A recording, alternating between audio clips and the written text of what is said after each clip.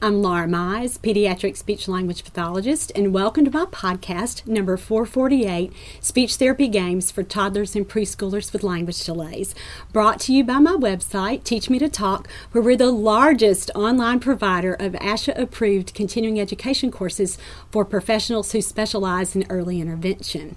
I'm so excited to be back. We've been off for a while. So many things happened. I caught a cold after I spent a wonderful week with our grandbaby, and then that turned into bronchitis, and then we had a little thing in South Florida called Hurricane Ian. Perhaps you've heard of that. And so we had to recover from that, and it's taken us some time to kind of get back up and running. But again, I'm so excited to be back and to talk to you about all the wonderful things that we have planned for this fall. Another reason that I was away is that we had a book launch, and so about 6 weeks ago we released my latest 2 therapy manuals, the Apraxia Workbooks 1 and 2. And so if you were working with a child with markers for childhood apraxia of speech, or perhaps your own child has been diagnosed with apraxia, or that's suspected for your child, this workbook series will really help you develop an individualized plan for your child, really tailor the strategies for what you are seeing in your child and what your therapist is seeing in your child. So you can find out information about that in the post below. So I wanted to be sure to talk to you about that as well. Today we're going to be kicking off our fall podcast series, and we're going to be talking about something that I've never talked about in the 15-year history of this podcast. And I know some of you have been with me since 2008 when we launched our show. I want to thank you for that, and let me just say again how thrilled I am to be able to do this next series. So what we're going to do is take all of the language milestones from under 12 months all the way to 48 months, which is the upper end of the age range that I specialize in. So to about 4, even though we know that lots of our little friends will be well beyond that range before they start to acquire these skills. But I want to take those milestones and walk through that very sequentially. So we'll have a show per age range in little 6-month increments. So we'll have a show for under 12 months with receptive language and then with expressive language. And we're going to walk all the way through. Like I said, it's going to be about 14 or 15 shows walking through all of these milestones. So join me for that. We'll be talking about therapy activities. I'll show you toys and the strategies that I've found that work best to help children who are late talkers or who have a language delay for any kind of reason. Perhaps there's a diagnosis, but we're going to take that and really, again, show you exactly what you can do to help children acquire the milestones beyond child will talk or child will say more words. We need to be more special and more specific than that. So that's what we're going to spend this fall talking about. And so today we're headed in that direction. Before we get there, though, I wanted to do this additional show about the best games to use. Now, I'm not talking about games like Candyland or Hi-Ho Cheerio, although those will be wonderful things to do with our children when they get there. But so many of our little friends, especially our little guys that are still toddlers, aren't developmentally ready for that.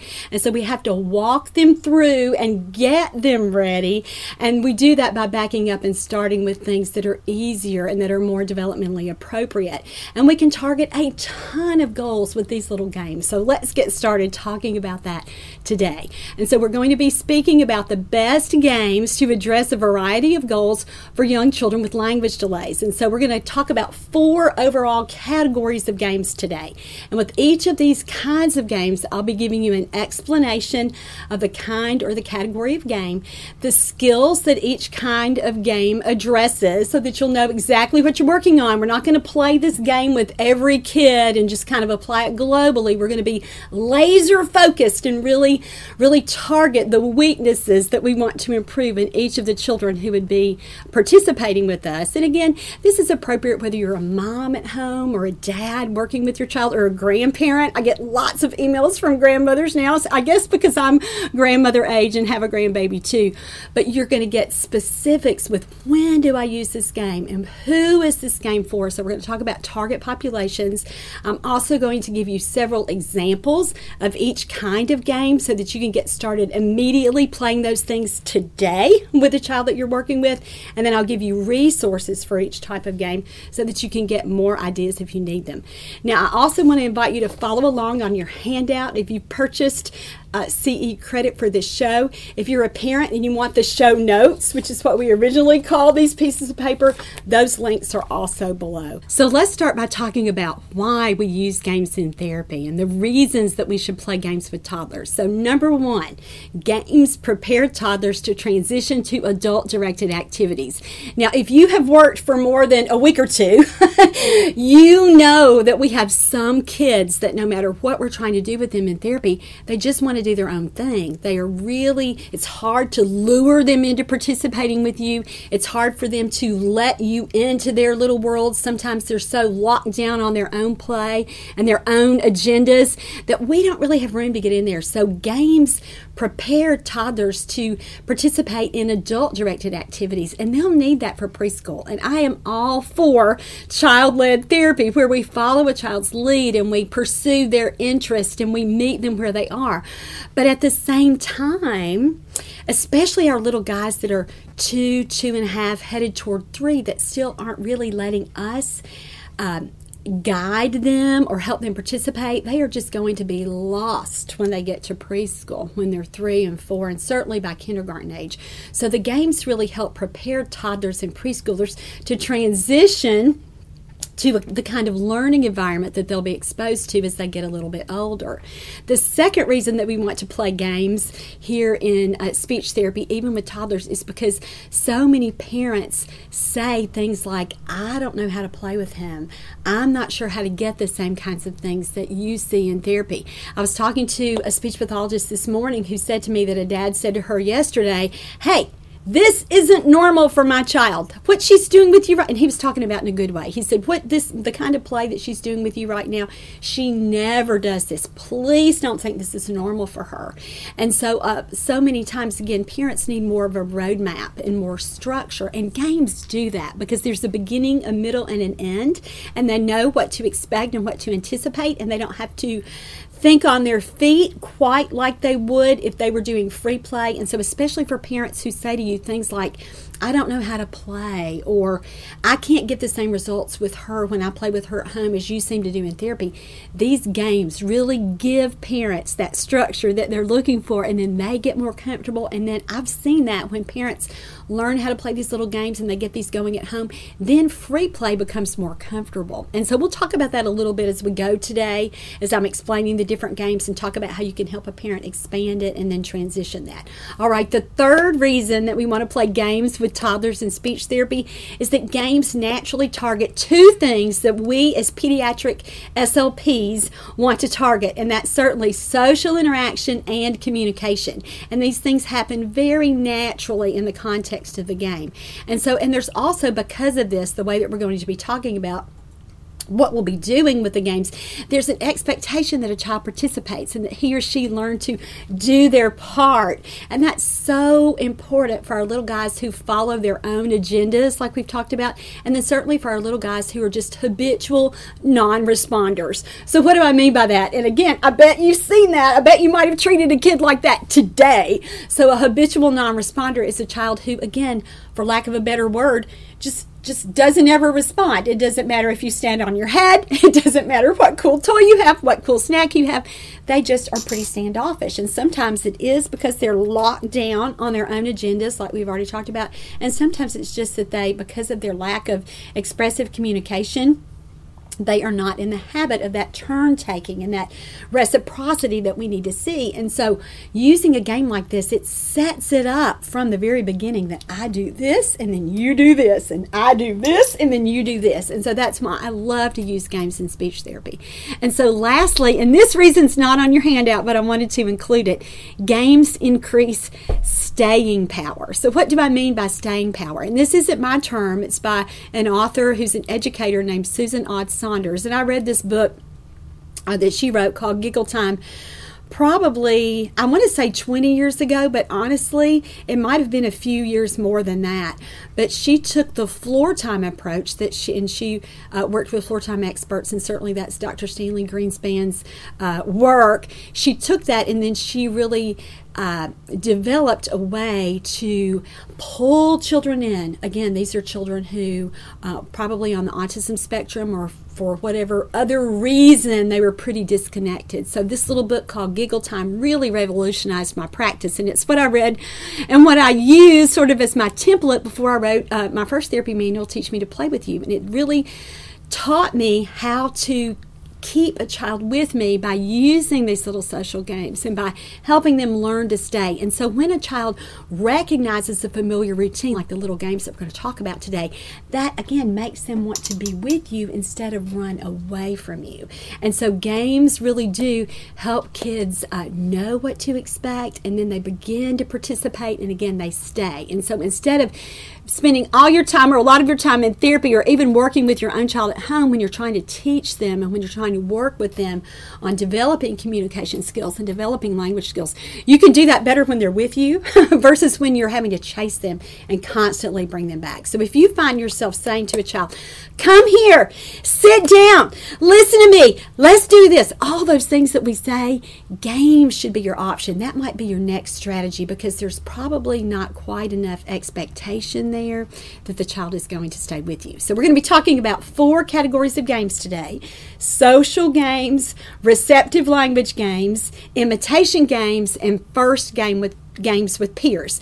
Now, some of you may be thinking, I don't see expressive language on here. I don't see intelligibility on here. That's right, because we're going to talk about these kinds of games first. And again, so excited about this topic. And when I started developing this show several weeks ago, I've become even more excited about it, to the point that I'm going to write a therapy manual about this, about using speech therapy games with toddlers and preschoolers with language delays. And so that book will be coming out hopefully around Christmas time or in the holidays this year. And so we're going to be talking about the book will include all the games that we're talking about today, plus more, plus those expressive language things that we're not going to have time to talk about today. So there's an important distinction here with the first 3 categories of games that I told you about: social games, receptive language games, and imitative games. Those are all games that we're going to play with a child one-on-one. So a speech pathologist and a mom and a kid, or a mom and a kid, or just the therapist and the kid, however you want to do it. These are one-on-one. And then the last category of games is first games with peers. And so here we're going to be taking some of the same kinds of games that we talk about in the first 3 categories, and then add a friend. And that's so important, again, for our little guys, especially our little guys with markers for autism, or a child with any kind of speech language delay who has not communicated with other children regularly, that hasn't been something that he or she have done. And so this little first games with peers is going to be such an important thing that maybe you as an SLP haven't really incorporated into your sessions. Now, you might do it with siblings, or if you see a child in a child care setting, but so many of our little friends, especially post-COVID, who were under lockdown their first 2 years of life, have not had many experiences with other children. And so it's certainly a concern that we are going to be seeing moving forward as we continue to treat children and get everybody back in person. And so that's something that we want to talk about today. So let's get started with our first category here. So what are social games? And if you have spent any time listening to my work or going to my website at Teach Me to Talk or here on our YouTube channel, you know that social games are just one of my passions. So let's start with this category. So a social game is any kind of parent-child or adult-child routine that we establish and then we repeat over and over. So social games can be things like songs or rhymes or finger plays, or again, any little game that you make up where there are rules or there are expectations. And particularly here in this first phase, it would be that you as the adult say and do the same things over and over and over for the purpose of interacting and talking and having fun together. And so early social games that we think about between parents and babies are things like peekaboo or patty cake, or even something like a little routine like high five, or something like a song like Itsy Bitsy Spider. Now, as kids get older, we can involve more people. We'll have more advanced objectives or rules or expectations for the game. And we can start out with something simple like Ring Around the Rosies, which we'll be talking about today. And then we get to things that are more advanced, like hide and go seek or tag or duck, duck, goose. And so that's certainly where we're headed. Now, you can also make up your own social games for the toddler. And I bet if you are thinking about this right now, you have some little play routines that maybe as a therapist they might be child specific, something that a child really likes to do with you that you haven't generalized or carried over to other kids on your caseload yet. Or if you're a parent, you might have some kind of little special routine that you and your child do together. That's a social game. So those are the kinds of things that we're going to talk about. And again, these are things that when you say the same things and when you do the same things, that gives a child an opportunity to remember and then recognize what his part of the game is and then begin to participate.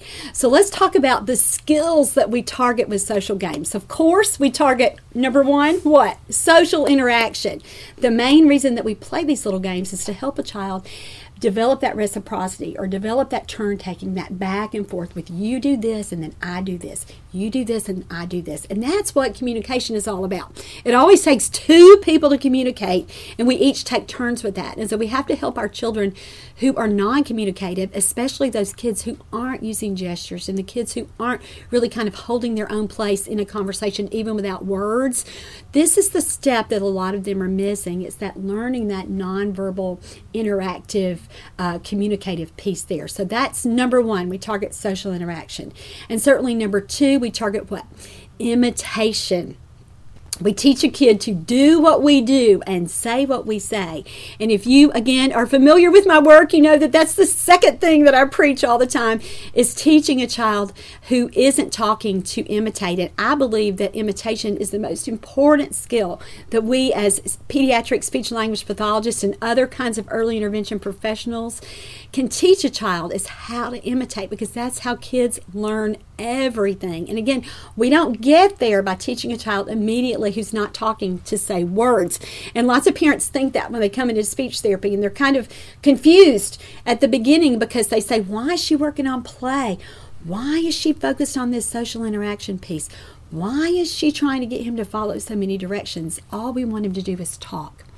And we as therapists have to really explain that to parents. We have to explain all the things that come first. And so with social games, what do we want them to do before they talk? Well, first we want them to recognize the game so that if they are across the room and you start their little routine, that they perk up and they remember, and then they start to participate and respond and do their parts. And so that's kind of where we want to end up, with them learning, this is my part in this game and this is what I do. And again, why do we do this? It prepares them for talking and prepares them for communicating. And when we're teaching a child to imitate, as I started to say before, we don't always start at their words. Why? Because that's too hard. If a kid could imitate a word, there would be probably no need for he or she to be in speech therapy, right? Because that's the skill that lots of our little friends who are late talkers, or our little friends who have language delays and disorders, are missing. They don't understand how to imitate. And so we have to start back, not at the verbal level, that's obviously too hard, because if they could do it, they would be talking. We have to start back at that nonverbal level and walk them through that whole entire hierarchy. All right, so let's talk about the purpose of social games. And I've already said this a little bit, but I want to make sure you get this. We work on social interaction because it's the foundation for meaningful language. The reason that any of us learn language, learn how to talk, learn how to communicate, is so that we can express our own messages, our own wants and needs to another person. And so again, when a child is missing that interaction piece, we see this often maybe in a child who has echolalia. They can talk. They can quote, a whole monologue from their favorite movie or their favorite show, or they may quote you. they may do you, as I kind of think about in therapy when I've had some little friends of mine who learn to say the same things in the same way that I say it. There are kids who can do that, but their communication is all one-sided. And so when they begin their echolalia, particularly if they're doing long passages, you'll see that it's not really directed toward anyone else. And that child's problem is different from a kid who can't say anything but who is really, really involved with you. And so the kid who is echolalic is missing a lot of times that foundation for social interaction, and where we might see a lot of our little friends, maybe we're talking about a child with apraxia before, or a child who's a late talker, or another kind of diagnosis. They've got the interaction piece, they just don't have the words. And so you can see that big difference there, and we can distinguish which of those children is having difficulty communicating with the process of using the words, and which of the children, again, it's just the words that they're missing. They have all the prerequisites, the engagement piece, and so we want to help our little friends who are missing that first piece of engagement or interaction. All right, and so next let's talk about who benefits from social games. So what are our target population here? And again, you can find all these things there on your handout if you want to be sure that you are keeping this information to use later. So what kinds of kids benefit from social games? What kinds of kids are we going to use our social games with? Well, first of all, our nonverbal kids, because we said that we're teaching imitation and that we're teaching them that they need to do something in the context of the game, that this is their particular part, this is their expected response. And with nonverbal kids, we talked about our habitual non-responders, our kids who've gotten in the habit of just doing nothing when someone talks to them or asks them to complete a request. So those are the kinds of kids that really benefit from social games. Also, kids who avoid. So our kids who are busy, who are doing everything they can to escape. These are our little friends that will benefit from social games as well, because remember we said that games provide staying power. Games give them a reason to want to be with you. They recognize the game because they've heard the same words presented in the same way, at the same kind of time, the same context, and so it's familiar, and they begin to respond. Another kind of kid, we talked about the kids who have social differences. So our kids who don't make eye contact, our children who don't respond to their names. Like I said before, our children who don't usually participate with us or follow directions. Those are great candidates for social games. Our kids who prefer screens over people. Do you have those kids on your caseload? I bet you do. You think you're going to use an app with them for therapy, which I believe is a horrible idea, because with these kinds of kids, because they really need, again, to establish that interaction with people, and you learn how to talk from people, not from machines or from screens. And so our little friends who love screens the most often need them the least. And so social games can really help these kinds of kids pull them out, pull them into that habit of responding and that habit of participating with you. And I'll be honest here, I play social games with every child I see, no matter what's going on. And here's why. I always see responses, and I always see kind of that next level up. Even in a kid that you think might not need a social game, this will help them, again, draw them into you. Kids who seem shy or disconnected, that you think this isn't autism, or this isn't a sensory issue, this is a temperament issue, this is their personality. This child is more cautious, this child is more reserved. And so social games can so many times really break the ice with a kid and really get interaction going, even more so than playing with a toy, because you become the toy in the social game. They need to play with you. And so because social games are so essential for all toddlers with language delays, I always recommend that therapists have 10 to 15 social games that you can just play at the drop of the hat, whether I drop you down in a parent's home, or whether you're in an outpatient clinic, or whether you're in a park, or whether we just set you down in a mall somewhere. You would have these 10 to 15 games just ready to go at your fingertips at any time. So what are your social games? Do you have that many that you could play? Now, when I taught this information live, I would always pause and give therapists some time to write that down in that core and really think about what they already do. Because here's the thing, I don't want you just to copy what I do and have it work for you, although that will work. And I have lots of people tell me all the time, I didn't understand it, but I just did what you did and it all worked out. And so that's great. But a lot of the time, you as experienced speech language pathologists already have things that you do. And I want you to stop right now and write down your games. And this is a great exercise for parents too. So if you purchase the handout for the show, I left some room for that here on page 2. But if you didn't get the handout yet, if you were driving or if you were exercising and you can't do it, don't worry about it. But later, I want you to really be purposeful about this and write down the games that you already play. And so after you do that, we're going to review a few of my favorites, and then I'm going to talk to you about the method that I use to get that going now with the little friends that I see. So here's my list, and I'll tell you, my list has changed over the last several years. I used to really just have my games, and I played whatever I thought a kid would like, or kind of whatever came to my mind at the moment. And again, that works. But now I use sort of a different method, and this is from my therapy manual called the Autism Workbook. And I decided for that project that I would really start to break down social games into categories based on a child's sensory needs. And so let's start by talking about the first category of social games. And this would be very simple social games. And you can look at your list there on the handout. But these are things that almost any child can do, and you can get going again today with a toddler that you're working with. So it's a great starting point. So here I'm talking about things like high five. And high five, give me five, whatever you want to call it, is such a simple game. And please don't dismiss this game because you think it's too simple that every child can do it. And so if you're working with a child and your child can do it, you're a parent, that's great. But there are kids, and I know if you're a therapist, you've already seen this, who really don't understand what to do when you say give me five. And so how do we teach this? You practice your routine with give me five, and you take your free hand that you're not holding up for the five, and you reach out and have it take a child's hand and have him slap your hand and say, yay, five. And you do that over and over and over. You might also model it with another person. So if you're a therapist, you play this with whoever's bringing the child to therapy, or whoever's there if you're doing home visits when you go see them. And you just get this little routine going. And so for our kids who have significant social interaction problems, or our children with significant intellectual disabilities, this is certainly a starting point, and it helps them learn how to interact and do their part. And what is their part with Give Me Five? It's that they hold their little hand up and slap your hand back, or hold their hand up for you to slap theirs. And so great little game to get going at the beginning. So easy. Other little simple routines here are our baby social games. So things like peekaboo and things like patty cake. And so peekaboo, what would be a child's part in peekaboo?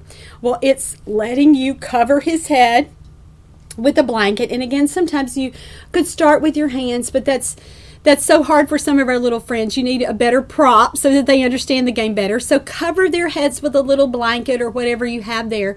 And then, just ask, where's Brandon? Where's Brandon? Where's Brandon? And then uncover his head and say, boo. And so again, that simple little routine that you might, as a parent, kind of dismiss, this is the foundation for interaction. And so talk with parents about that if you are a therapist and you're saying, we've got to get these little routines going. Let's just see how he does with peekaboo.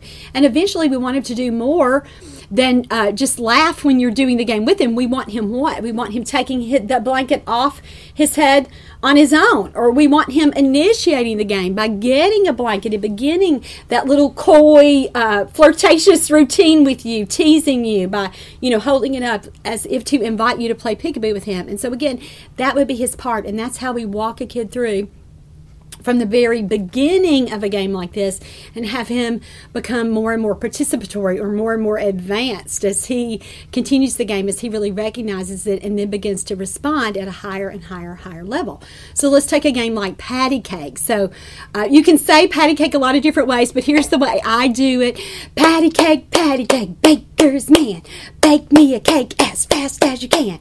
Pat it out, roll it up, and throw it in the pan. Okay, that's the most kind of basic routine. And again, a lot of you can say different things. You might do the mark it with the bee, put it in the oven for baby and me, whatever you do with that. But what would a child's part be in this? It would be watching you at the very beginning, right? And then what would we want him to do? We would want him to begin to clap with us with the patty cake part, roll it up, or whatever your little hand motions are for the version of the song that you sing, and then throw it in the pan at the end. And so those kinds of things, getting a child from the point where he he recognizes when you say, oh, are you going to play patty cake? Let's play patty cake. Come on, let's play patty cake. Where he starts to realize, oh, I know what she's going to do. She's about to start clapping. And eventually, when you want to play this game long enough and often enough so that when he hears the words patty cake, he starts to clap his little hands because he has associated that game with what comes next. And eventually, like I said, you want to keep bumping that up so that he's participating in more and more and more of the routine. So those are very simple social games. The next kind of social games, and you can follow along on your handout, would be movement games. And so movement games are fantastic for our little guys that we said who are constantly on the go. And we want to give them an opportunity to move because we know their little sensory system needs it because it's what they're craving. So we know their bodies want it. So we want to give them an opportunity to get that need met while they are communicating with us. And so a movement game would be one where movement or running, bouncing, rolling, swinging, some kind of movement is built into that game. So let's talk about running games. Ready, set, go, where maybe you hold the child with you or a child who likes to run. You grab him and you get him and you say, oh, we're going to run. Let's get ready. Ready, set, go! And then you release him and let him run. You can run beside him, try to get in front of him so that he can see you while he's running and he realizes that you're doing it together, and you say, go, go, go, go, go, or run, run, run, run, run, whatever you say while you're running, and then stop and begin again. So you catch him again and you say, oh, let's do it again. Let's run. What do we say? Ready, set, go! Now, eventually, after you've played this a lot with a child, you want to start pausing before you say go. Why is that? Because he might say go because he's heard it enough and he's recognized it and he's remembered it. He might start to fill in that word. And so that's certainly something that we want to do. And that's one thing that we're doing with all these social games is really establishing that expectation for their part. And eventually that means talking. And so using a little cue or little verbal routine like ready, set, go, they learn to say that word. So again, that's why these social routines work, these social games work.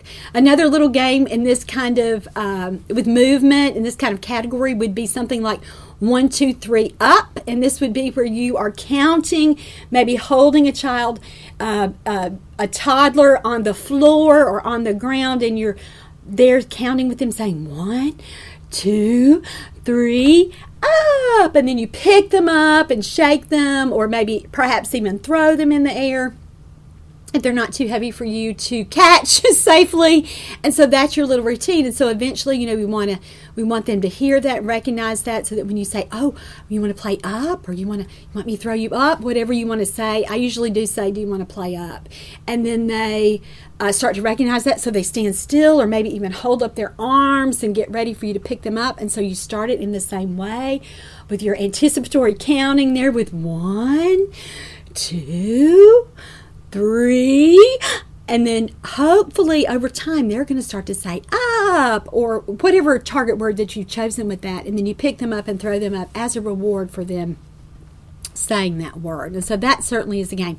You can do things like swinging in a blanket, and this is great for our little guys who seem to want that all over body input, and so they like rough and tumble play, and they like swinging, and they like sliding. So this would be certainly something that you could do with them as an activity. Now, you usually need another adult to do this, although as a therapist, you probably have built up enough strength in your arms that if the child is less than 25 pounds or so, or 30 pounds, you can probably do it on your own. Just put a kid in a blanket and get ready to swing them. And again, you can do a ready, set, go, or a 1, 2, 3 as kind of your anticipatory beginning there as a verbal routine for a child to begin to fill in that last word, which would be go or 3. And so then you start to swing them, and the child's part in this game is what? It's letting you swing them. It's staying in the blanket, and certainly over time it's going to be, as I said, filling in that word in the verbal routine. Certainly a game like we talked about with Ring Around the Rosies.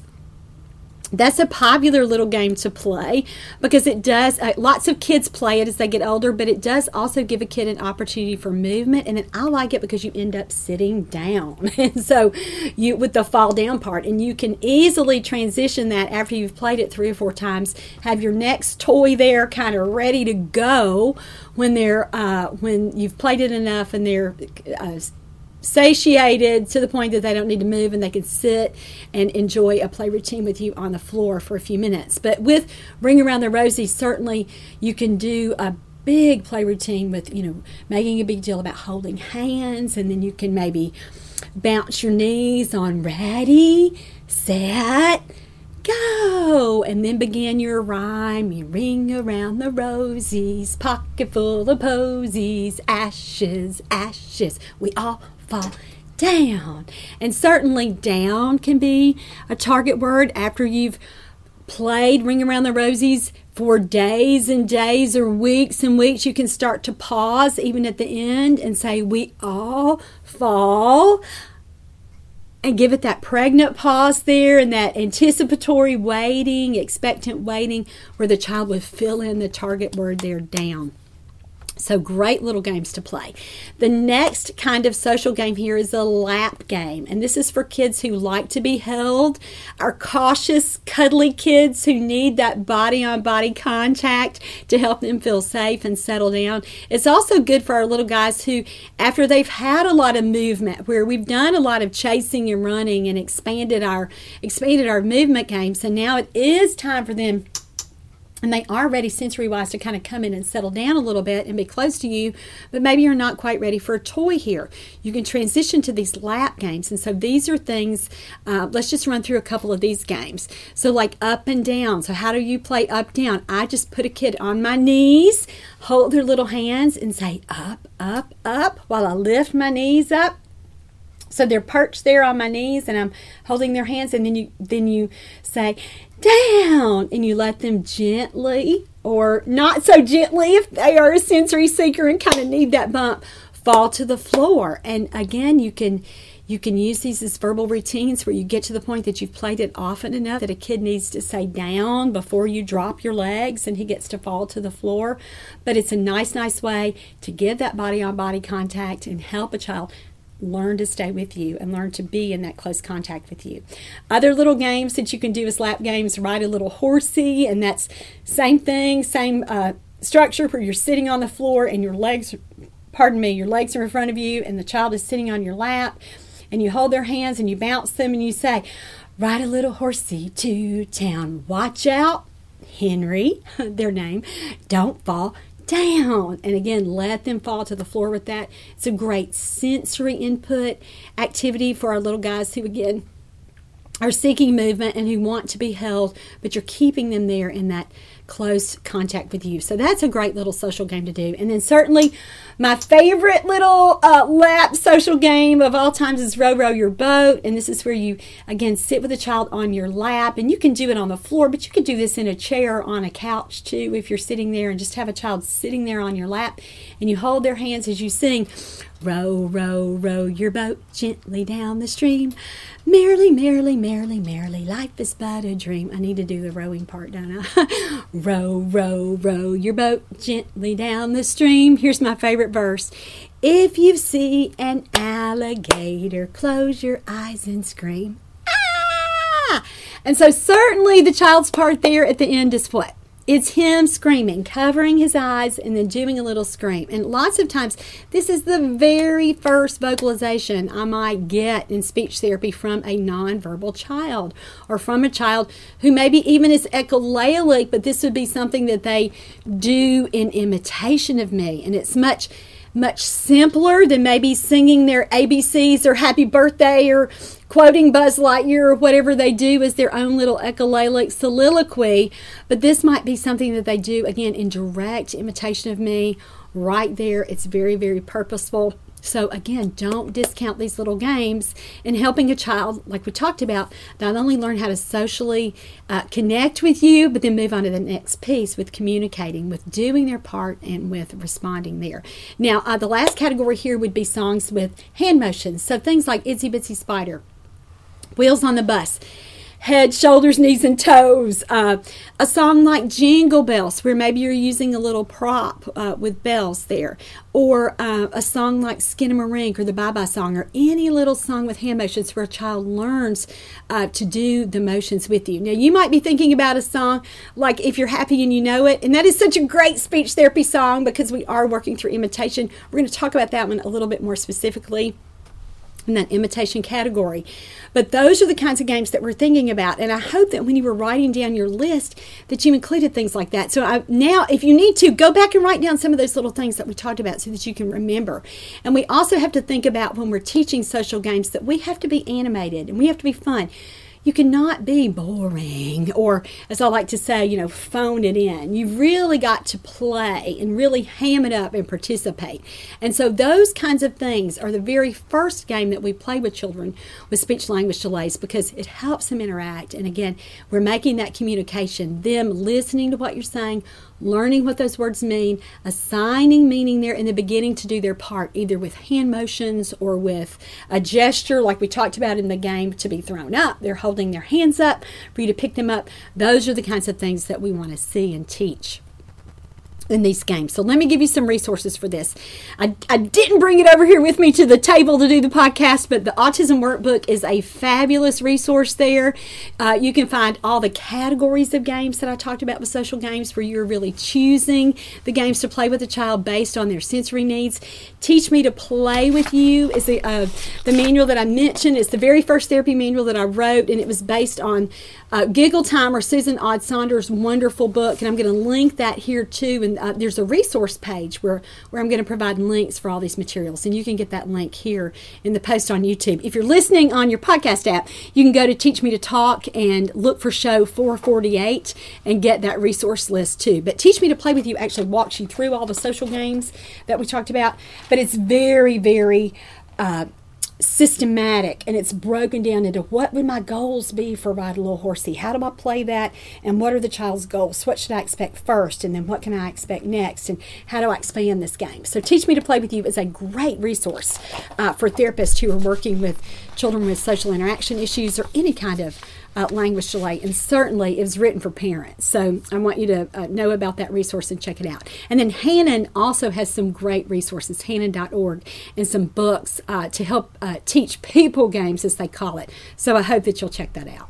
The second kind of game that we're going to talk about are receptive language games. So what are receptive language games? Well, let's start by defining receptive language. What's receptive language? Receptive language is what a child understands, or the language that comes into him. So it's the input piece for us.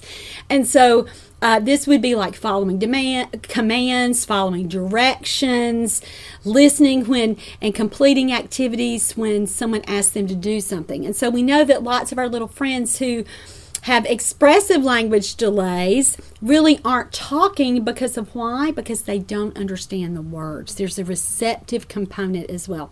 So these little receptive language games are where we target this, where we target following directions. And of course we can work on receptive language in daily routines, and of course we can work on it in play. But here we're talking about using really, really specific games where we set up the expectation that a child is going to hear what we ask him to do and then complete that request. So this is beyond free play.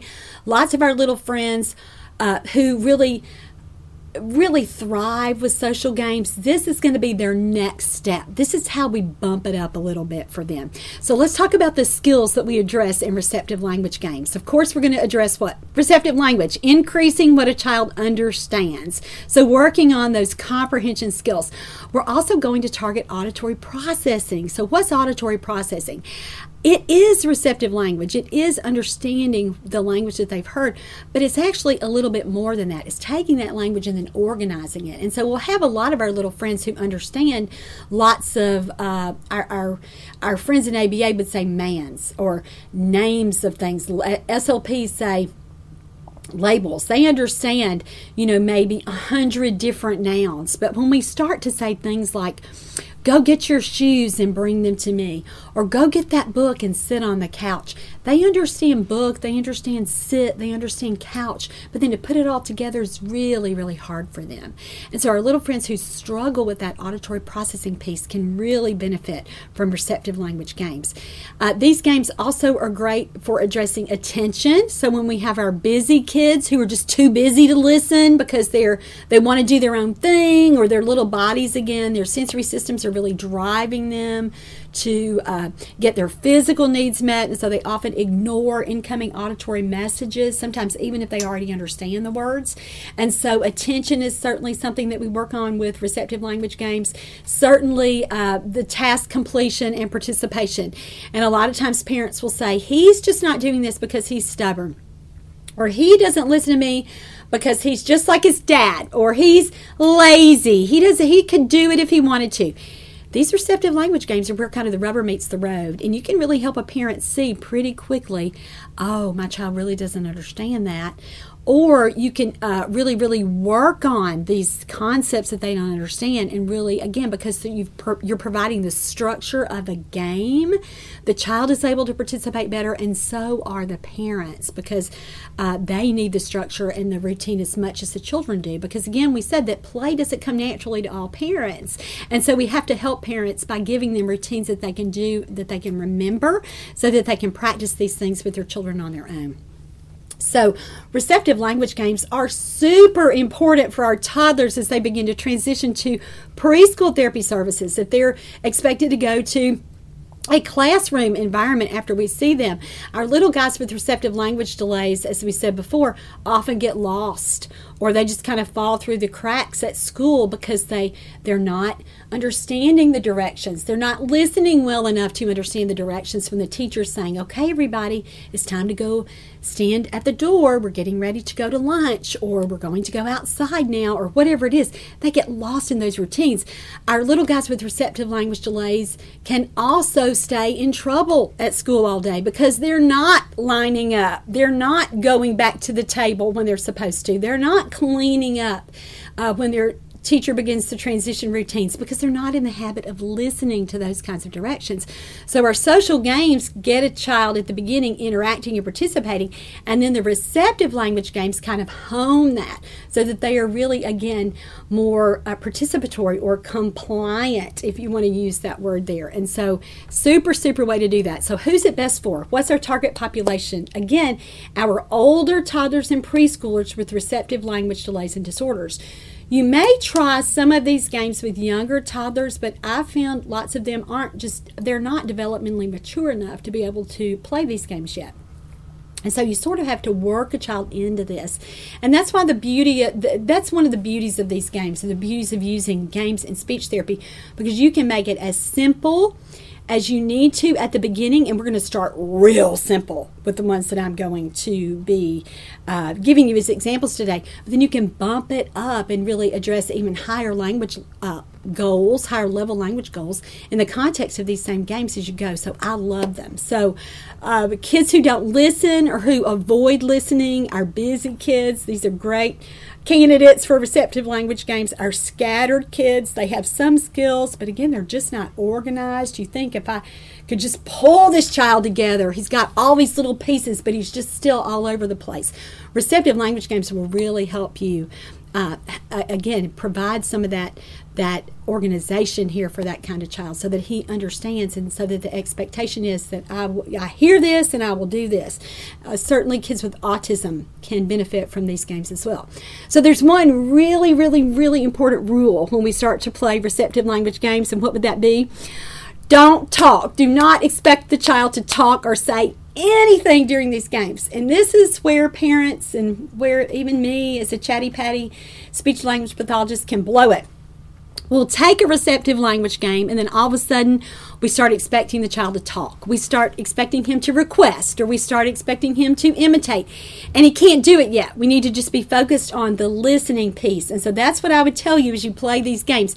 Yes, you can bump these games up to use them as an expressive language task, but for lots of our little guys, we don't need to start there. We need to just focus on the listening. So no requesting, no naming, no labeling, nothing. Just listening and then completing the request or following the directions. So right now, I want you to think about receptive language games that you may already play. Now, this is the kind of thing where when I talk with parents about this, or therapists that I'm mentoring, this is where a lot of people kind of go, and they're not really sure. They don't know if they have any little games like this. And so think right now, any little thing that you might do, any little routine, and then after I've given you a couple of seconds to think about that, we'll review my list and talk about how you can get these games started today. One of the first kinds of receptive language games that I play with my little friends are puzzle races or puzzle relays. So what is this? This is when you take a wooden puzzle, usually with 6 pieces or so, and you put the puzzle, the place where the pieces go, on the other side of the room, and then you as the adult hold the other pieces with you in a bag, in whatever in your lap, just somewhere where the kid can't get all the pieces. And because this is a receptive language game, remember, what did we say our number one rule is? We don't ask the child to talk. So what we're going to do is ask a child to listen and then complete a request. And usually this is just identification. So in the earliest stages of the puzzle race, you would just have 2 pieces where you hold up 2 pieces, and let's say it's a transportation puzzle, and so you've got a boat and a car, and so you say to the child, get the car, find the car. And so you really wanted to pick the car because this isn't, again, a child-led activity. It's an adult-led activity. We're trying to get him, again, improving his comprehension skills and his participation. So you want him picking the piece that you say. Now, what if he doesn't? What if a child is still struggling with receptive language, and whatever materials you're using, this is really a teaching activity, not so much a listening activity yet. You're still really teaching the words. You can use a technique called airless teaching. So if you've got a choice of 2 and you're saying, get the boat, get the boat. For airless teaching, you make it less likely that they will make an error. So you hold the boat a little closer. So they're going to pick the one that you say there. And so that's how you help a kid. If that's your problem, if you're troubleshooting and you say, he never picks the right piece, that's because he doesn't really understand the words. And so then you know, well, we're not only working on the listening piece or the auditory processing, this really is a language teaching exercise for him. And again, that's fantastic. And that's what we use these games for. So be sure that you're incorporating that in your. Don't let a child habitually pick the wrong thing and just go, okay, that's wrong, that's not it. Okay. Don't do that, because you really do want to get them, again, in the habit of listening and responding correctly. So use airless teaching there. Now, I like puzzles for this kind of thing because kids usually love it. They understand. I take the piece and I go figure out which piece it is, where it goes over there, and I put it in there. For some kids, you're going to have to walk them through that process, or have mom sitting at the other end of the puzzle so she can help the child find the right place for the puzzle piece. But usually, by the time you start this kind of game with the child, he's a little bit past that. He can do it on his own. And so I love puzzles for this. With puzzles, you can do picture identification or object identification, like we talked about, where you say, you have an animal puzzle, find the dog, get the duck, those kinds of things. But you can also, with puzzles, really bump it up to work on that next level of language. And this is where I think this game is more successful for kids who already understand the words.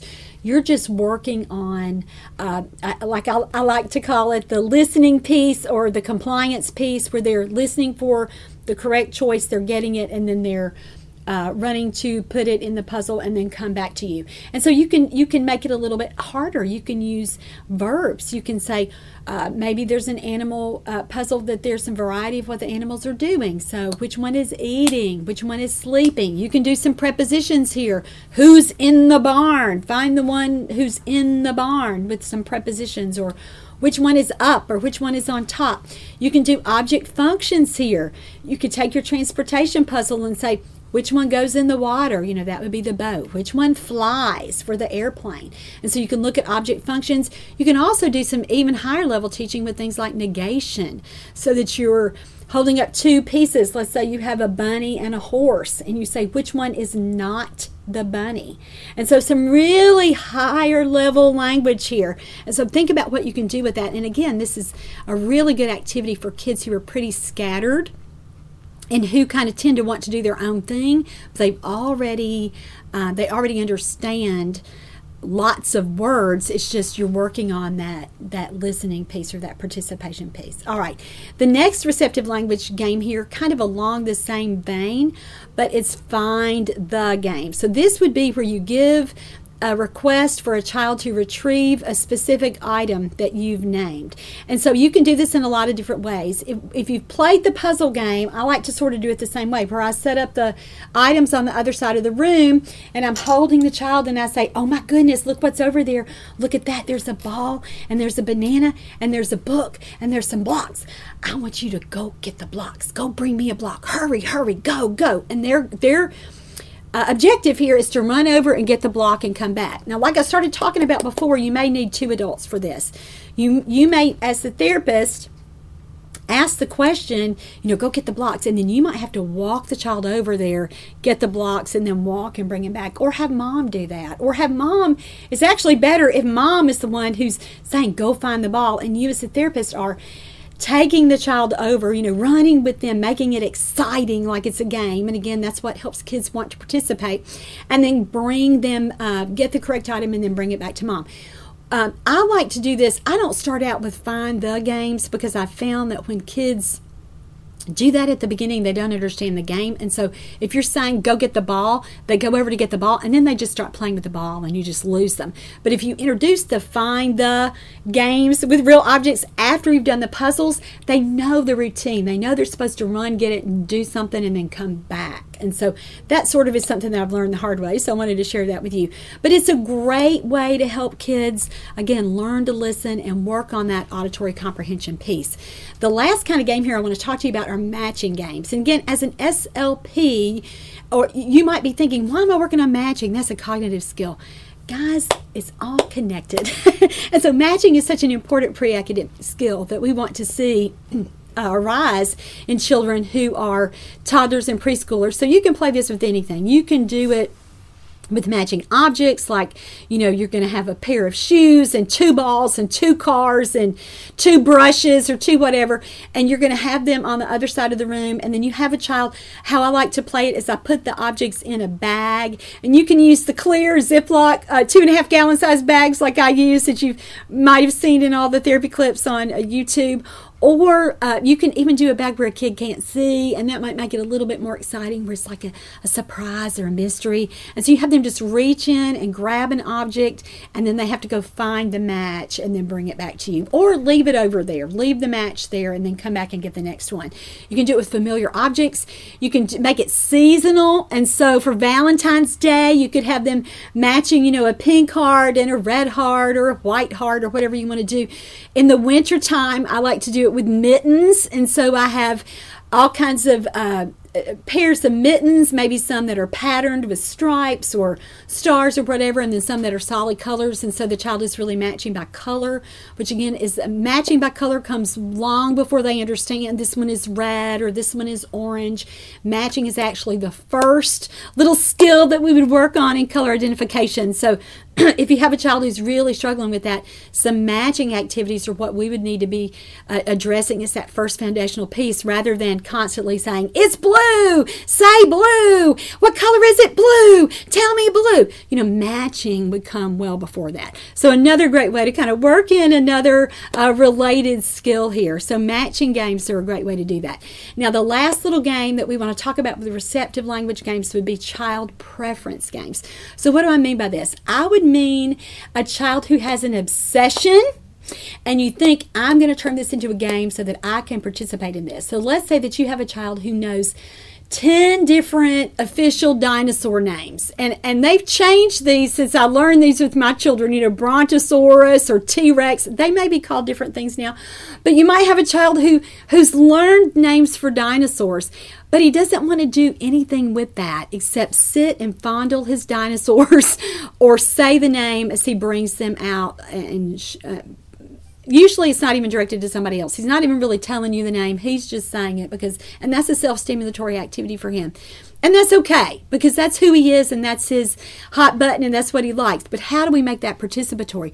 We use the same format that we've talked about for these receptive language games. So it might be that you have him right there with you and you have his dinosaurs all on the other side of the room and you say, oh my goodness, go find the T-Rex or pterodactyl or whatever it is. And that's how you use it. If you have a kid who loves baseball cards and he's memorized all these baseball players, that could be something you could do, is have his little baseball cards across the room. And when you're asking him, go find that. For kids who are higher level, you might say, and again, I barely know anything about baseball cards and who would be trade-worthy, but I'm just going to make this up. Go find Babe Ruth and Joe DiMaggio. I doubt that a toddler really, you're going to let him play with those baseball cards and have those two particular baseball players. But you get my point here. Let's use a more realistic example. Let's say a kid is obsessed with letters. He loves letters. You could do this with the little magnetic letters that you put on the refrigerator. You could even be with him in a different part of the house, and you could say, your letters on the refrigerator? Go get a B. Go find a B for me. And then if he doesn't do it on his own, take him, grab his little hand, run to the fridge, look for the B, and then run back to your starting point. And again, that's what makes this exciting. That's what makes it a game. That's what helps him not get lost and just go do his self-stimmy stuff that he usually likes to do with the letters. We don't want him to do that. We want to really participate and, again, have him work on this auditory processing piece. So for that kid, you might get to bump it up high. I've done games like this with kids. Let's say a kid who loved numbers and he had a flashcard set, 1 to 100, and we're putting it out over the room, and his parents actually played this with him before I did, but they would say, go find 67. And he would go over and shuffle through his cards until he found 67 and bring it back. And again, for a kid who has an obsession like this, but doesn't demonstrate really functional, practical auditory comprehension skills in daily routines, like he can go get a 67, but you might have to ask him 25 times to go get his shoes or to go bring you something from his room or even a toy, go put that toy away. He doesn't do that. So this would be a way to help refine those auditory comprehension skills and those listening skills. Use their little obsessions. Come up with ways that you can play games. I've had kids with shape sorters that all they really wanted to do was sit and for 30 minutes at a time just play with that shape sorter, to the exclusion of everything else. And you can do the same thing with that, is set up the shape sorter on the other side of the room where you have the shapes and he gets one at a time and he runs over and puts it in and then comes back. And so these are great ways to help get you in when a child has some receptive language strengths, but you're not really understanding how you can make that more communicative and where he can really let you play too. So by using the structure of a game, you can really, really do that. All right, so let's review some resources for receptive language, and I'll tell you, this area more than any other, the resources are few and far between. I want to go ahead and tell you about two of my resources. One is Let's Talk About Talking, and I do have that manual over here. This is a great manual because it walks through the 11 pre-linguistic skills that all toddlers, no matter what their diagnosis is or isn't, needs to master before they learn how to talk. And so there are lots of receptive language games in here. There's a whole chapter on that where we're particularly talking about receptive language, but that's a great one. And then my therapy manual called Teach Me to Talk, the Therapy Manual, list a lot of receptive language games kind of in the context of receptive language milestones. Now remember, I told you we have that podcast series coming up where we're going to walk through all the milestones, receptive and expressive, from under 12 months to 48 months. So hang on. If you don't have a good resource for those kinds of things, hang on, because we're going to be talking about that in our next set of shows. But those are some really good receptive language resources for you to get your hands on and begin to use today. Now we're ready to talk about our third kind of game, so imitation games. Now I've already talked about how important imitation is because imitation is how all kids learn to talk. And so when we have a game where a kid is learning to copy us or repeat us, that's what I mean by imitation game now. So we are kind of getting to the expressive language component, but we're not going to be at the point of words yet. And this is again where so many parents and even some therapists really mess this up. We start at a level that's too high for a nonverbal late talker or a minimally verbal late talker. And so we're expecting them to say all these words and imitate all these words when they just can't. It's just not that they won't, they can't do it yet. So we have to get them there. And again, why is imitation so important? It's because it's how all kids learn how to talk. It's really how all kids learn everything. But then secondly, researchers have discovered that looking at a child's imitation skills at 18 months will tell you more about his language at 36 months than any other predictor. So we have got to get imitation going as early as possible, and we've got to get those skills just as strong as we can make them. So again, we're not going to start with words here. We're going to start with lower level skills, and we'll get there, but let's review kind of these prerequisites that we've been talking about. So what do these games address? What do we address in imitation games? Well, of course, we're teaching imitation skills. We're teaching a child how to copy our actions, our sounds, and then our words. Now, remember, nonverbal imitation comes first. So when we have a child who's not talking, as I've already said, probably 5 times already in the show, we don't start with words. We back them down. We figure out where is this level of imitation breaking down and how can I make this stronger? And then we walk them up to words in a very, very sequential process. And again, we really use this particularly for children who are not imitating words. If a child is already saying words and using some words, he is beyond this kind of game. This game is for our little friends who, again, aren't there yet. And so we work on this, especially with our children who are nonverbal. And until the kid learns how to imitate, he's not going to learn how to talk. And as I said in the intro, imitation is the most important skill that we will ever teach any child who's not yet talking. So some speech pathologists think that motor imitation is not a requirement for verbal imitation, and I don't disagree with them, but I can just say from doing this job now for nearly 30 years that lots of our little friends who don't know how to imitate have to start back at the very beginning, and that's with nonverbal imitation. So who are imitation games best for? What's our target population? Late talkers who don't already imitate words, toddlers who are nonverbal or minimally verbal no matter what the diagnosis turns out to be. And also teaching imitation is such an important skill for any child with apraxia who's not yet talking, and our little guys with autism who are not yet talking. So imitation is so important. I like to use these kinds of games too as sort of a warm-up game for our kids who are already talking, but who again may have the shyer temperament, kids who need to get warmed up at the beginning of therapy. And so once you get these games going, this might be your go-to warm-up activity, and the kid is with you and just ready to take off for the rest of the session. So let's pause for a minute and do what we've been doing with the other 2 sections so far, and I want you to think about right now any little imitation game that you already play. And I bet that some of you are going to think about things that are a little bit higher level than what we're going to talk about, but that's okay. I want you to think about it first, and then we'll come back and talk about how to do it with toddlers who are nonverbal or minimally verbal. All right, so here let's talk about a basic imitation games for our little guys who aren't yet talking, who aren't using a lot of words. And remember what we said? This is kind of your test. Are we going to start with words? I hope you're screaming back at your screen now. No, we don't start with words. We start with easier nonverbal action. So I always start with something, a really simple physical movement like clapping. So that would be a really easy motor action for a child to imitate. So once a child claps with me, what do you want to do? You want him to do it again and again and again. And so you might do things like, oh, come on, let's clap, yay.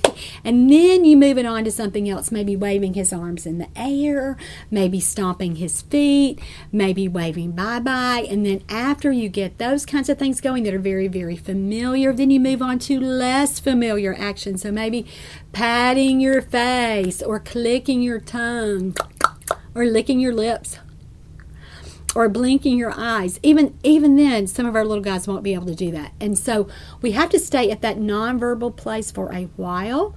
But once they are imitating that in the context of a song or a game, and we'll talk about that in just a second, we're going to eventually sneak in a play sound or another simple verbalization. So we start with, again, the easier, more familiar things. So instead of starting with a word that we would want them to imitate, we start with this sound. So it might be something like a play sound like blowing a raspberry, or it might be an animal sound like moo, if they can say that, or something that you know that you've heard them already do. Now, in the context of these imitative games, like I've already said, don't start with things that are brand new. Start with things that you know a child has a high degree of probability that he will be able to do with you. And you're not going to be able to teach him how to do something completely brand new, especially in a brand new game. So you've got to look at what they can already do, plug that into the game, and then eventually work your way up. So it might be for a kid that he's doing a lot of motor actions with you. He can clap, he can wave his arms in the air, he can do a lot of that. But then when you start, you think, oh, he's ready. I'm going to try something. I'm going to try a little sound here. Don't pick a new word. Pick something you've heard him say. So if he says dada, that's what you do. You would just kind of take your turn, and you've been doing your clapping, you've been doing your wave your arms, you would say, now say dada. And then you want to do it again, kind of keep it animated, keep it moving along, keep it fun, but keep it simple enough so that a child can participate and do that with you. If he's not really even at the word level, stick with things like play sounds. So coughing, a fake cough, or a pant, or a fake sneeze, achoo, anything like that where they are copying something verbal. And then again, you're going to work them up to the point that they are copying a sound or a word. Now, when we were going back talking about clapping our hands and waving our hands in the air and stomping our feet, you may already be thinking, that sounds like the song If You're Happy and You Know It. And that's what we talked about before. That's a wonderful little song to get these imitation things going. And again, you're going to start really, really simple and put those nonverbal things in. And you've got the structure there with the song, if you're happy and you know it, clap your hands. If you're happy and you know it, clap your hands. If you're happy and you know it, then your face will surely show it. If you're happy and you know it, clap your hands. Sing slower than I did there. I get kind of nervous, performance anxiety, even after 15 seasons of the podcast. With kind of doing this for adults there, it always kind of feels scary and unnatural to me. But sing it really, really slow, and you'll reach over if a child isn't performing the hand motions with you. Reach over and help him do it. Now, of course, we can't do that when we get to the point where he's saying little sounds, but until then you can. So you can really get that nonverbal imitation piece going. And so the song here, like we said, provides enough structure for parents to be able to get these games going at home. But just remember, the whole premise here is that we want a child to copy. And so we want him to copy actions, and then we want him to copy sounds. And I'm not talking about speech sounds like p or t or k. I'm talking about sounds like well, that would be more like a speech sound. Like I was thinking of a snake there, but a sound like, woof, woof, an animal sound, or choo, choo, a train sound. So anything like that we're going to think about in the context of that. So this kind of game does take some time to get going, but it's so worth it. And you can certainly do these little things in therapy. And we're going to talk about and kind of a more complex version of this imitation game as we move on to our next category of games with first games for peers. And so if you're still thinking, I'm not quite sure how to get this going, listen to this, keep listening to the show, because it'll get easier when you hear that next set. And let me say too that our colleagues who are in ABA, so our friends who do applied behavioral analysis, they practice this a lot with our kids who are on the spectrum. And that's why our little friends with autism do make such good progress sometimes in ABA, even more than speech, and I hate to say that, but it's because things are very, very sequential and things are broken down at this earliest little level. And some of our little guys, just the language is still so abstract for them. So we have to start where our colleagues in ABA do, with the nonverbal imitative piece. And so again, if you are a speech language pathologist and you've not thought about that before, I hope that kind of gives you something to think about today. Because with our little guys, again, that's kind of the missing piece for so many of our friends. They don't understand how to imitate. And a lot of our colleagues who are preschool therapists or school-age therapists, even big experts who do things like, again, I'm thinking of maybe Nancy Kaufman with apraxia. She wants kids to be able to imitate before they get to her. I mean, that's not something that's a prerequisite skill. So those of us who work with our itty-bitty friends in early intervention, that's where we need to start with those more basic skills, again, even before we get to the speech-language piece. All right, so those are some imitative games. Let me give you some resources. Now, I've written a lot about getting imitation games going in my new therapy manuals, the Apraxia Workbooks 1 and 2, and so if that's a new thing for you, if you are a speech-language pathologist and you keep thinking, I don't know how to teach a kid how to imitate. I can't get him there. That's something that's a real struggle for me, especially with my friends with apraxia. Get yourself a copy of this workbook because it'll help you and walk you through that process.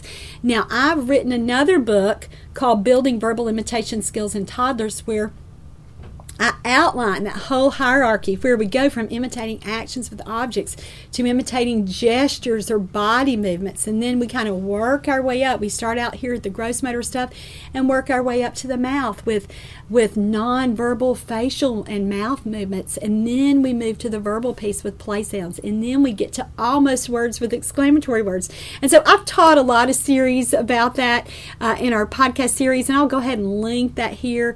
It's helping late talkers learn how to imitate words. And so if you're interested in that, that link is going to be below. But those imitative games are fantastic. Again, like I said with receptive language games, it may take you a while to get this going with a little friend, but once you do, your effort will pay off. And so it's something that I want to encourage you to do. Now we're ready to talk about the fourth kind of game, and this is first games with peers. So these are the very first little games that we're going to introduce to our little friends who are in speech therapy when we are going to be involving another child or another same age peer.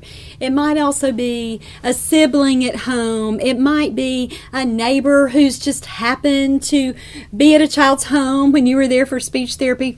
Anything like that. We always find occasions to bring other little friends into therapy sessions. And let me say, always find occasions. That was probably pre-pandemic where that was a little bit easier.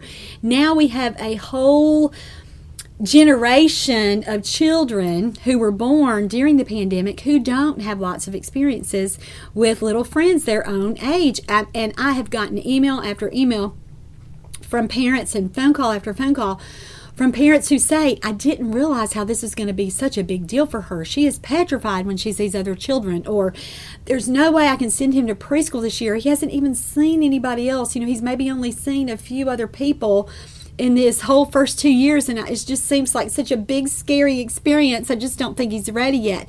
So many of our little guys are going to need this kind of structured teaching that we have to do with them with another little peer before they're really ready to embark on something like preschool.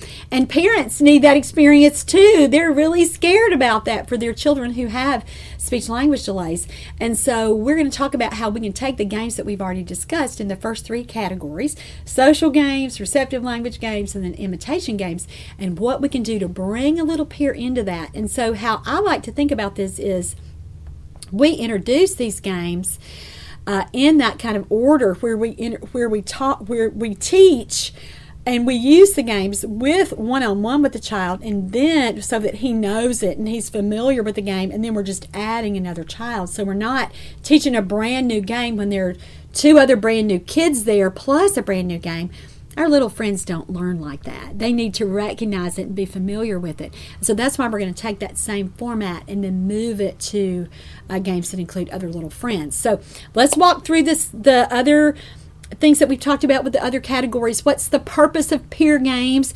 The purpose here is to help children move from solitary or even parallel play to more cooperative play, where we are purposefully having them interact with other children. Now, some of these games are more parallel play-like, and if that's a new term for you, let's talk about that. Solitary play is just when a child plays by himself.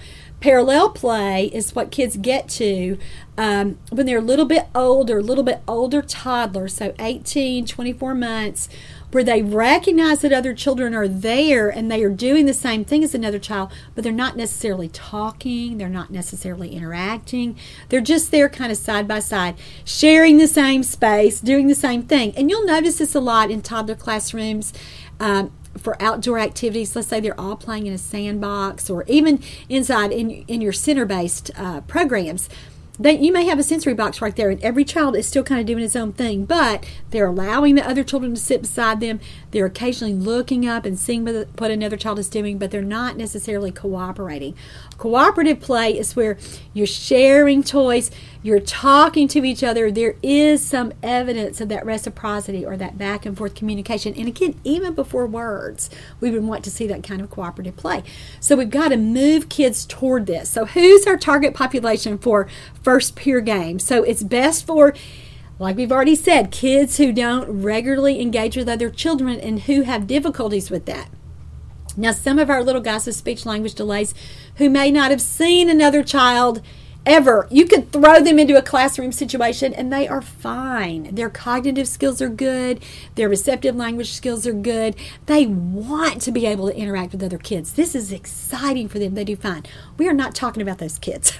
We're talking about the children who really struggle with that, who have a hard time, who really become so introverted and so self-isolating when other children are around. And these, again, might be kids who are like that all the time, our little friends who are on the autism spectrum, but it could be kids that, again, lack the experience. And this is so important post-COVID. We talked about our little friends with social issues like suspected autism.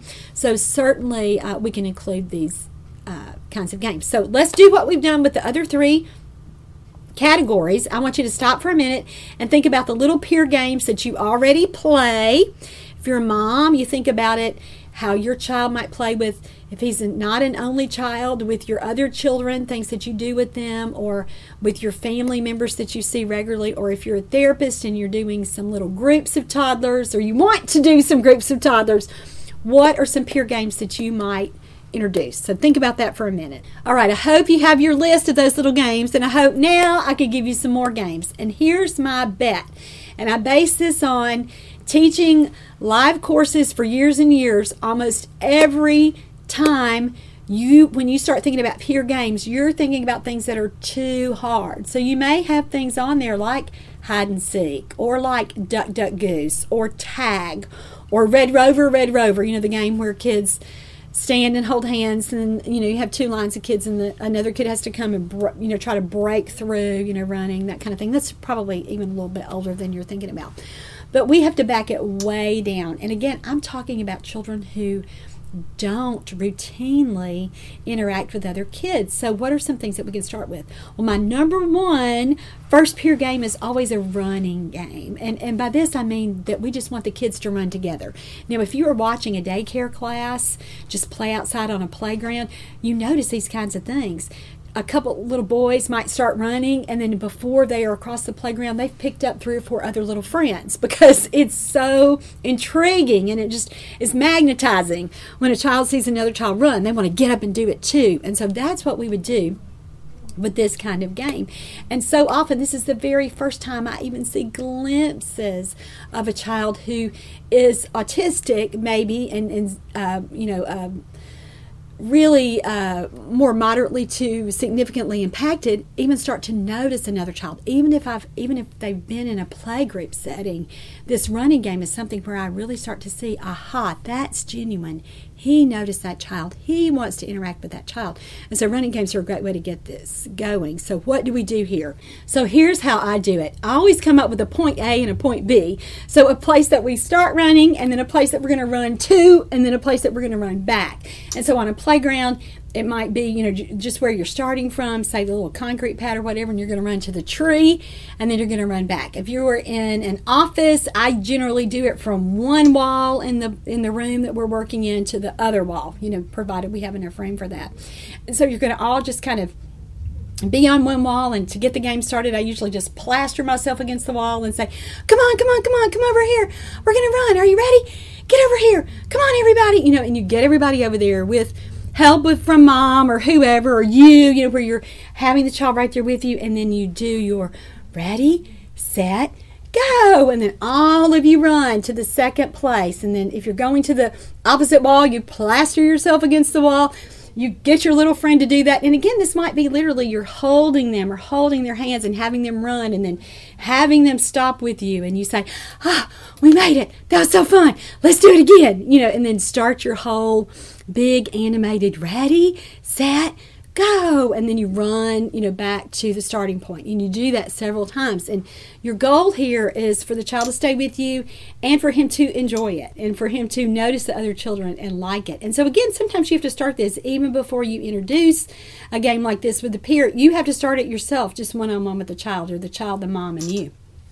And so great way to get kids who are really their own agenda kids noticing other children. Once you get that going, you can start to add some props, like maybe playing with a ball. I like to use balloons because they're easier to play with. They're easier for me to kind of keep up and keep control of, maybe even more so than a ball. You could use bubbles, anything like that. But when you introduce a prop with this game, your aim is not for kids to say, take the ball and go away and play by themselves. It's for them to really include the other kids. So you have to usually have a set action that you're all doing. So if you're playing with a balloon, everybody would just hit the balloon. Or if several balloons, you just want the children throwing the balloons up. Or say with the ball, your objective might be, we're all going to kick. Let's kick. Come on, kick. And then kick the ball, and then give a chance to the child to kick the ball. If he starts to run with it or play with it, do whatever, redirect him back. But you really want everybody doing the same thing at the same time. Lots of kids can't handle that, adding the prop as toddlers. It gets them off every time. They revert right back to doing their own thing with the ball. And again, is that so bad? Not really. But here, our goal here with these games is to get them to play with other children. So be careful when you introduce props, and do that really, really carefully. Another game that we've already talked about that I mentioned before was social games. And remember, this is what we're doing. We're walking through social games with peers.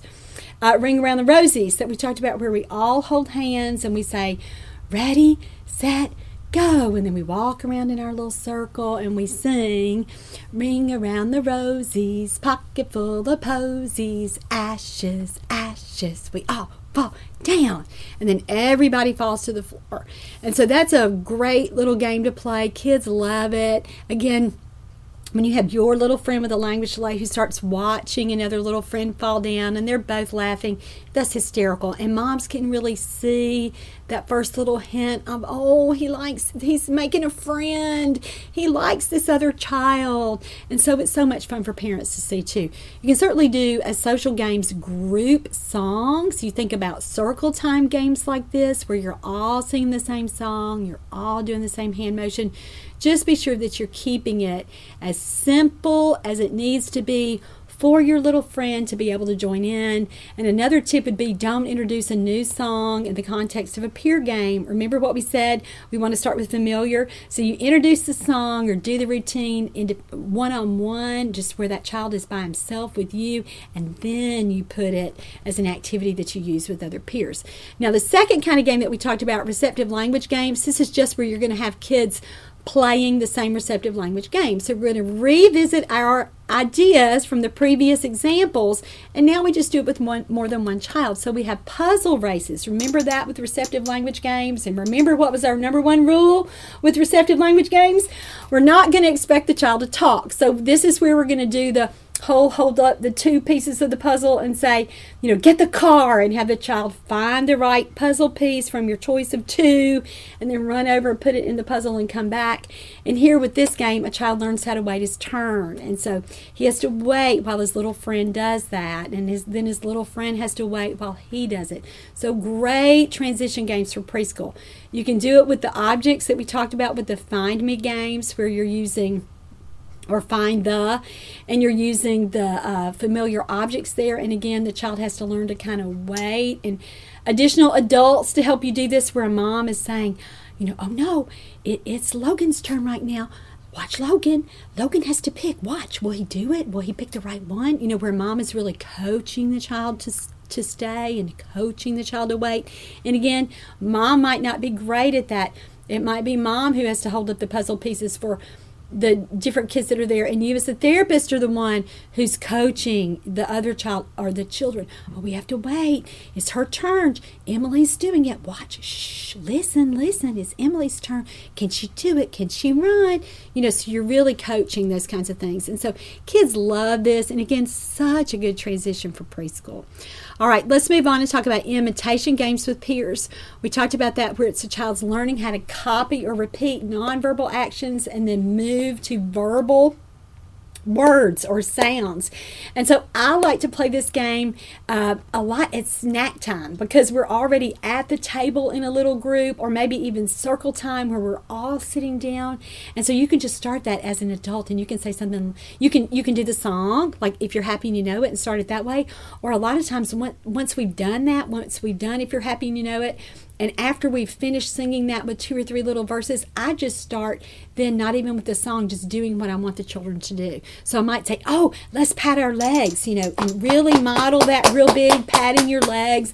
Do some hand over hand to get all the kids patting their legs. And then after they do that, switch your action. Then you might be, oh, let's shake our arms, or let's pat our face, or let's all blow kisses. And so you keep that going, and then eventually, remember what we said, then we're going to start to sneak in some sounds or words. And so you might say, oh, everybody scream, ah!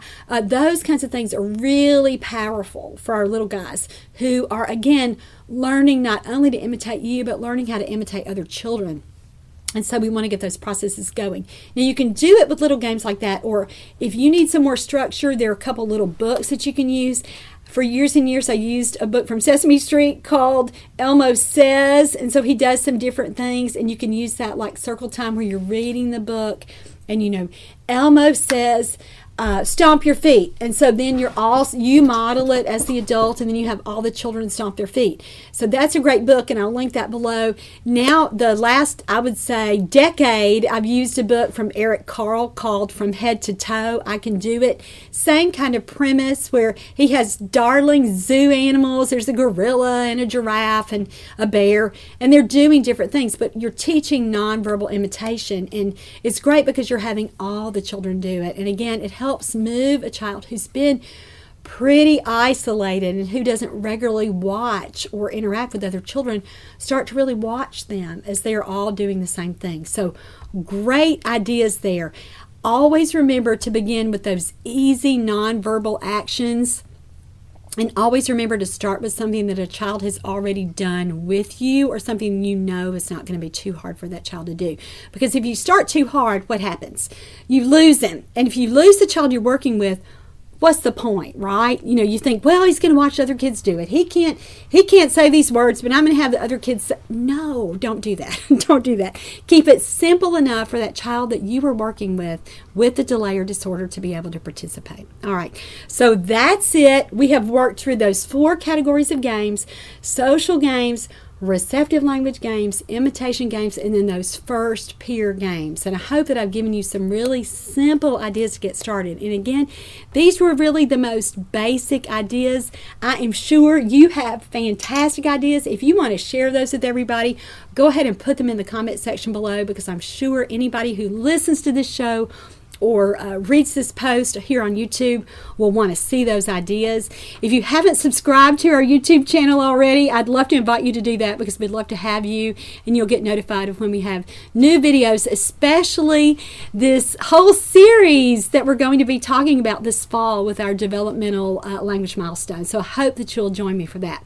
Now, I'm going to remind you about CE credit for this podcast.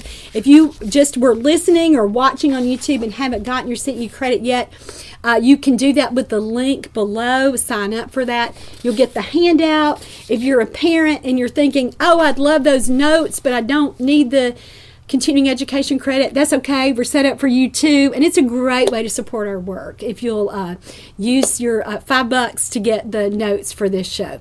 All right, that's it for today. Remember that I said I would post the resource link here. I want you to have the information for the autism workbooks, my newest projects, and then Teach Me to Play with You, Let's Talk About Talking, and Teach Me to Talk, the therapy manual. All have great ideas if you are a pediatric speech language pathologist just like me and need some new ideas for your therapy sessions. All right, that's really it. Thanks so much for joining me. I'm Laura Mize, pediatric speech language pathologist, and you have just participated in Teach Me to Talk's podcast.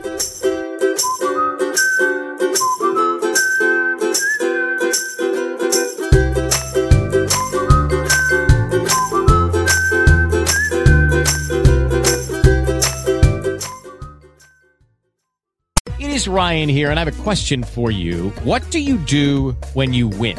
Like, are you a fist pumper, a woohooer, a hand clapper, a high fiver? I kind of like the high five, but if you want to hone in on those winning moves, check out Chumba Casino. At ChumbaCasino.com, choose from hundreds of social casino-style games for your chance to redeem serious cash prizes. There are new game releases weekly, plus free daily bonuses, so don't wait. Start having the most fun ever at ChumbaCasino.com. No purchase necessary. VGW Group. Void where prohibited by law. See terms and conditions. 18+.